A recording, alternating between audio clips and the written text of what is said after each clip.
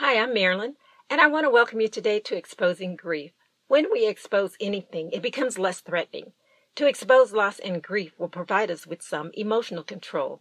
In 2020, we laid the foundation for these conversations. We spent 12 episodes outlining how loss and grief can and does occur at any age or any stage in life.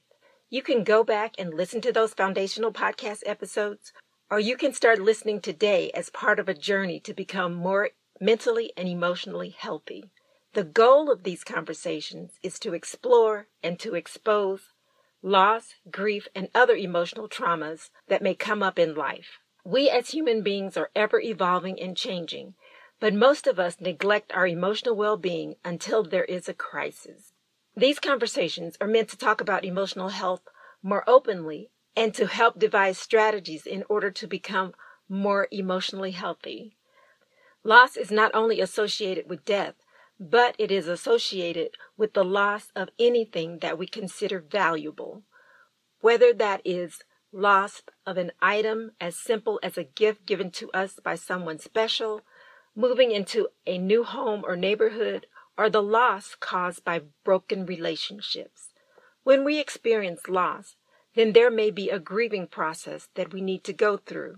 Of course, we can't ignore that grieving process because most of the time we are unaware that such a process happens to us because of loss. In life, we are generally told to be tough, as if grieving is some type of luxury. This sense of loss can even occur if you only fantasized about a relationship, especially if the fantasy was obsessive. For example, if you met someone you were attracted to, but never really got the chance to know that person, yet your mind created pictures of how the relationship would unfold, then if you have held onto that fantasy for a while, you will want to grieve the death of the fantasy once you realize it will not be a reality. There is nothing wrong with fantasy, but it's knowing when to let go of it so that you can move forward. If you hold on to a fantasy, please recognize it is a potential problem for which you might want to seek some counseling. If we work on keeping our emotional cupboard reasonably clean, then we have less risk of emotional overload. Overload can occur when we allow or don't even recognize emotional triggers, and those triggers remain unresolved. Ignoring the triggers is not the same as resolving them. Of course, if you have not spent much time thinking about your emotional and mental well-being, then it makes sense that you may not realize when there is a need to actively work on resolutions before there is some sort of downward spiral in your life. Resolve to check in with yourself to see how you are doing emotionally. Are you angry all the time? That is a problem, but giving up the anger can cause other problems when you realize what has caused you to be angry. Are you depressed? Seek out the root causes.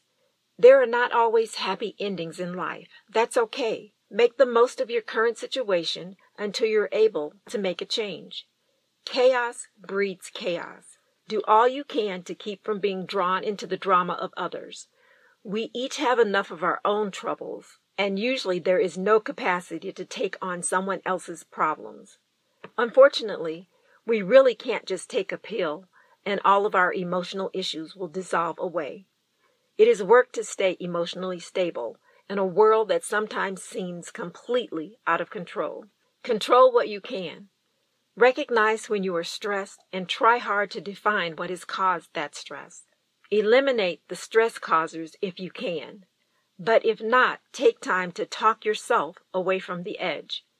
Controlling your responses to stress is how you begin to feel better and manage your emotional life. You can only control your own responses. We don't need to know the statistics on how many people ignore the small areas of loss and grief in their lives. Just knowing that it does happen gives us an opportunity to be aware of our own challenges so we don't run into emotional trouble. Awareness is very important. Ignoring signs of potential emotional triggers can be detrimental. These are my personal experiences, opinions, and observations. If you need professional help in order to resolve emotional trauma, please seek it out. These conversations about loss, grief, and emotional well-being are necessary and perhaps well overdue. Be a part of these important conversations. I want to thank you so much for joining me today. I hope to visit with you next time on Exposing Grief.